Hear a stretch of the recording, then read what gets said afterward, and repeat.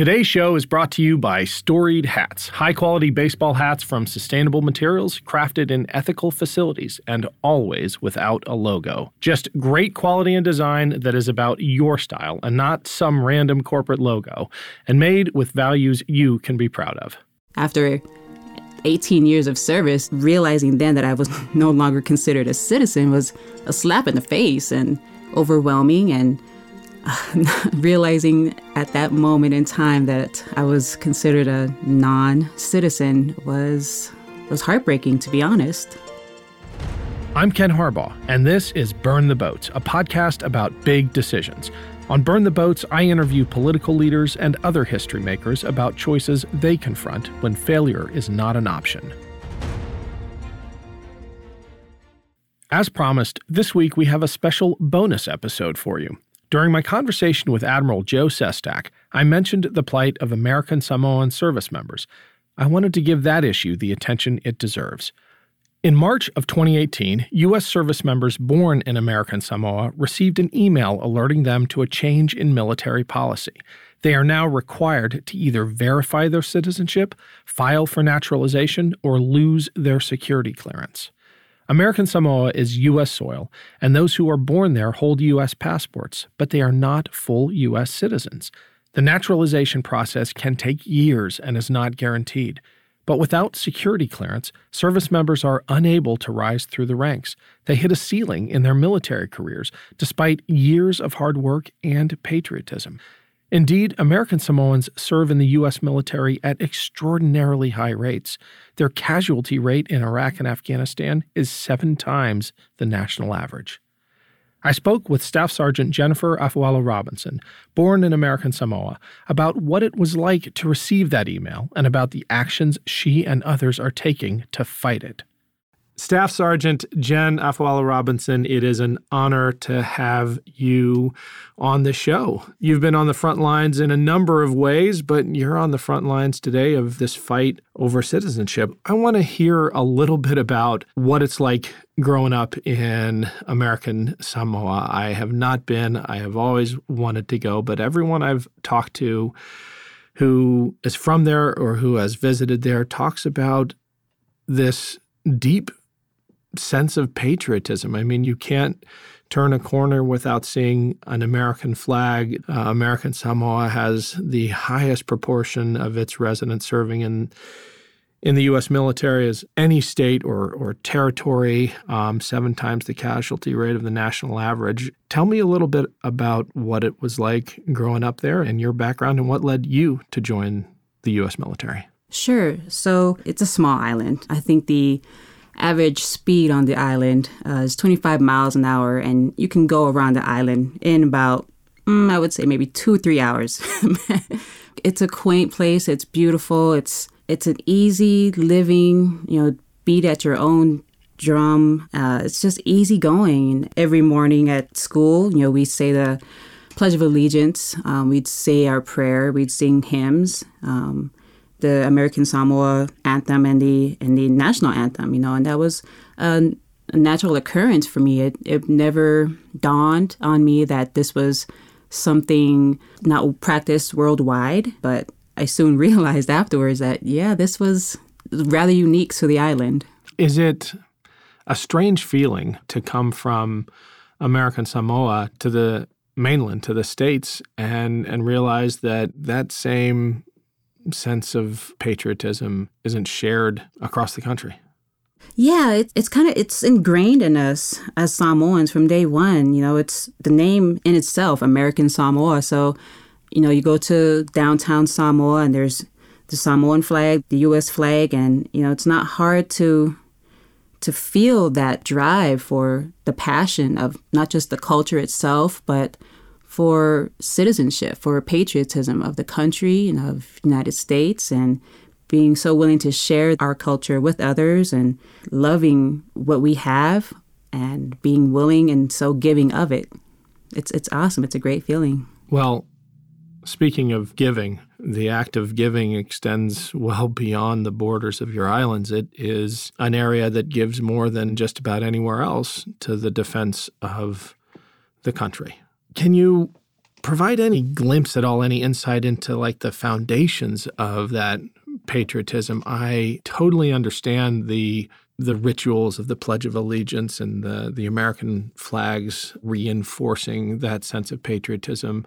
But sort of what's at the root of that love of country in American Samoa? I think what it boils down to is being able to represent your family, being so prideful of your family name that having that patriotism behind it and backing it with the love of country just propels you forward and excels that love of country and the pride that you have for not only your family name, but for the culture and for all that there is to offer. Can you explain the difference between a citizen born in the U.S. with all of the rights inherent to birthright citizenship and an American Samoan who was denied that? What I do know is that as American Samoans, we did not want to give up our land rights, which is what we were afraid would happen if we were allowed full citizenship as birthright. Whereas natural births in the States are given that birthright as soon as they take their first breath. They're given that citizenship, that title, that, I don't want to say that honor, but, at this point in time, it does seem like something honorable, and I value that tremendously. You value it enough to fight for it, which is the subject of my curiosity here, because you are not a U.S. citizen. And as a non-citizen, even one who has spent 17 years in uniform in service to this country, you are denied certain rights that citizens take for granted. When did you first realize that that distinction was real, that, in fact, you could swear an oath to the Constitution, you could join the U.S. military and still not be considered a citizen, and that mattered? That would be when I received an email from the Department of Defense stating that I had about 9 months of wiggle room to either file for naturalization or risk losing my security clearance in the military, which was very valuable to me because that allowed me the opportunity to go forward to progress in my military career. So after 18 years of service, realizing then that I was no longer considered a citizen was a slap in the face and overwhelming and insulting, and just a whole realm of emotions tied into it. It was frustrating and infuriating. Realizing at that moment in time that I was considered a non-citizen was heartbreaking, to be honest. You use the word insulting, and I'm going to pick that apart a little bit because 18 years of service, most of it on active duty. You deploy, you kept us safe, you did your part for 18 years, and then you get an email saying, in effect, we don't trust you. Pretty much. Because for those who are unfamiliar with the whole pretense of a security clearance, it's about trust, right?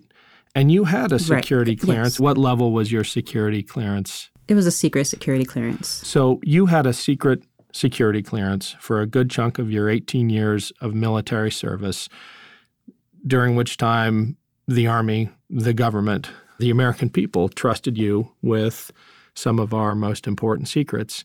And then by email, you were told, nope, by virtue of you being born in American Samoa, which, by the way, has more people serving in uniform as a percentage of their population than anywhere else, by virtue of you being born there, we no longer trust you. That's exactly what happened. And it just breaks your heart a little. And you can't help but get mad at receiving news in that form or in any way. Or, even if anyone in my leadership brought that news to me, I still would have been infuriated and still would have been just as insulted and still am to this day. And being able to vote, goodness, if I had that citizenship back, that would be the first thing that I would fight for, the ability to vote. Yeah, I want to highlight that last point.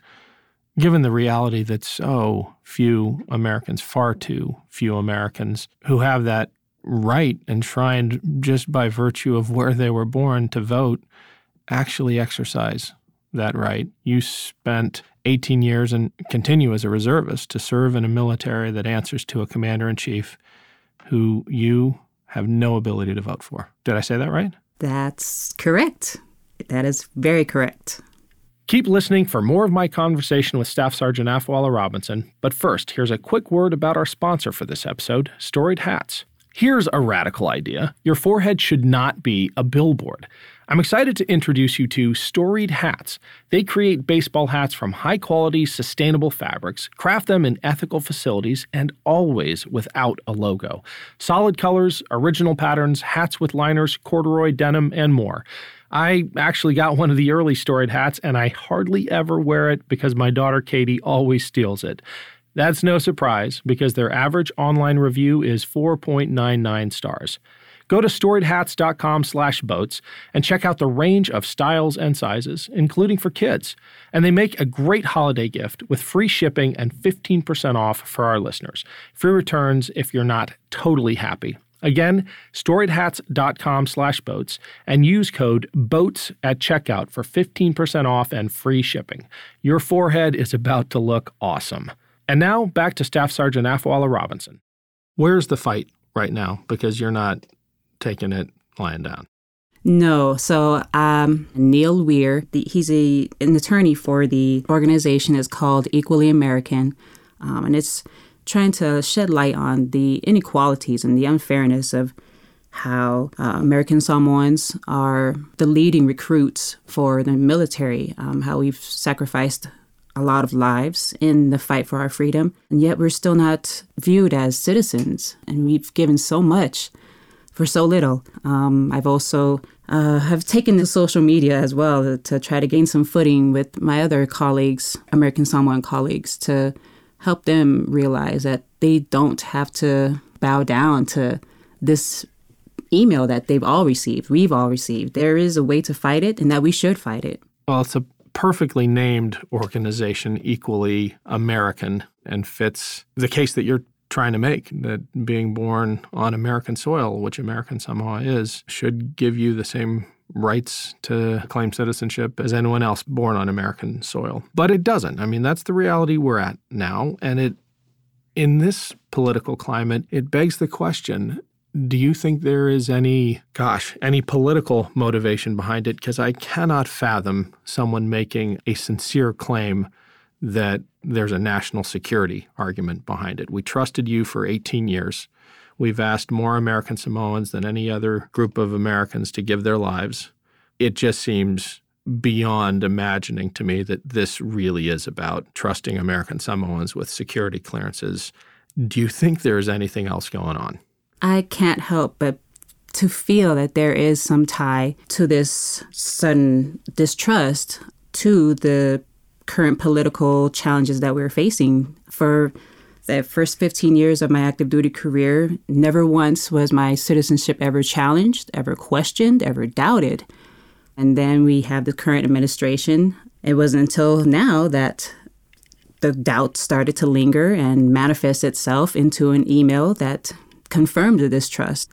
So I definitely can't help but to feel that there is a strong relation to this email and to the current administration.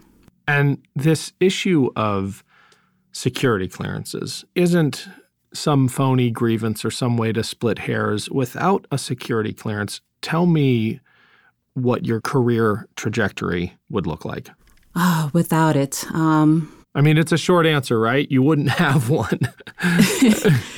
Yeah, I wouldn't be able to progress. You are basically relegated to those roles in the military that don't require security clearance that basically end your career. There are so many pathways that are automatically shut off without it. Indeed. For example, the unit I'm in right now is a military intelligence unit, and in order to progress to the next rank, to be promoted from E6 Staff Sergeant to E7 Sergeant First Class, I am required to hold a security clearance because of the level of confidential documents that we may or may not come across. Now, being that I do not have a security clearance, I'm therefore relegated to staying as E6 in this unit that I'm in, or I can seek further employment with another unit, which is just nonsense to me. It shouldn't come down to transferring out of one unit to another just to progress, just to further my career. I mean, there's the practical aspect of career progression, and then there's the moral, the philosophical assault on your integrity, your trustworthiness, and ultimately your patriotism. Do you think that this effort and the other sort of parallel efforts to marginalize people who are serving faithfully in uniform has an effect on national security, kind of the opposite of what these justifications articulate, that they're trying to bolster national security by taking away your security clearance or by banning transgender troops? I'd submit and would love your thoughts that they're actually harming national security by not allowing people like you to be the best you can be. Right. I honestly don't see the parallel. I don't see how trying to bolster national security by removing citizenship for American Samoans, how that equates. And I truly don't understand it. There's so many people willing to give up their lives for this country, namely American Samoans. And to say that we pose a security risk, it's just lost on me. It truly is. Outside of American Samoa, how has the case been received on the mainland? Are people starting to realize the injustice being perpetrated? Definitely. One of my cousins, John Fitzsimanu, here in Utah, has a case with Neil as well. They've taken it to the courts, trying to fight this injustice and trying to help put that awareness out there. That case has gained some great footing. And we're just, we're waiting patiently for some good news. So that's where we're at with that. Well, Staff Sergeant Afawala Robinson, thank you so much for bringing this issue to our attention. Thank you, of course, for your service to this country in uniform and now as an advocate for justice for American Samoans. Thank you, Ken. It was great chatting with you as well. Thank you so much for this opportunity. Thanks again to Staff Sergeant Jennifer Afawala Robinson for joining me. Check out Equally American at www.equalrightsnow.org to keep up with their fight. Next week, we'll be back to our regular episodes. I'm talking with Adam Frankel, former speechwriter for President Obama and author of a new memoir, The Survivors. Adam talks about the Holocaust, generational trauma, and the benefits of honesty and vulnerability to the healing process. And don't forget to join our discussion. Tell us if your family has benefited from opening up about difficult things. Leave us a message at 216-245-5461 or send a voice memo to burntheboats@evergreenpodcasts.com. Burn the Boats is a production of Evergreen Podcasts. Special thanks to Evergreen executive producers Joan Andrews and Michael D'Aloia. Our producer is Isabel Robertson. Audio engineer is Sean Rule Hoffman. Our theme music is Climbing to Greatness by Cody Martin. If you enjoyed today's episode of Burn the Boats, please rate and review us on iTunes. It really helps other listeners find the show. I'm Ken Harbaugh, and this is Burn the Boats, a podcast about big decisions. Welcome to Anthology of Heroes, the podcast that explores the most pivotal moments of history through the eyes of those who lived it. In this podcast, we don't spend our time recounting facts and dates. Instead, we follow in the footsteps of national heroes, kings, or ordinary people who lived and breathed the moments that shaped our world. We're not hemmed in by eras, borders, or religions. Instead, we seek out the tales of those who defied the odds and fought passionately for their beliefs. Whether they're right or wrong is up to you to decide. From Vercingetorix's doomed rebellion against Rome, to Osceola's unshakable war against the USA, all the way up to the inspiring Sobibor concentration camp uprising in World War II, each episode is an immersive listening experience, blending music and sound effects to really draw you into the story. Our episodes go for about 45 minutes, making them perfect for your commute, and are crafted using a wealth of historical sources, which I list on our website if you want to learn more. I'm the host, Elliot Gates, and I'm thrilled to have you joining me as we uncover history's hidden gems and illuminate the faded pages of our past. Look out for the Anthology of Heroes podcast on Spotify, Apple Music, or anywhere else you get your podcasts from. This podcast was produced with the support of the Ohio Motion Picture Tax Credit and in partnership with the Ohio Development Services Agency.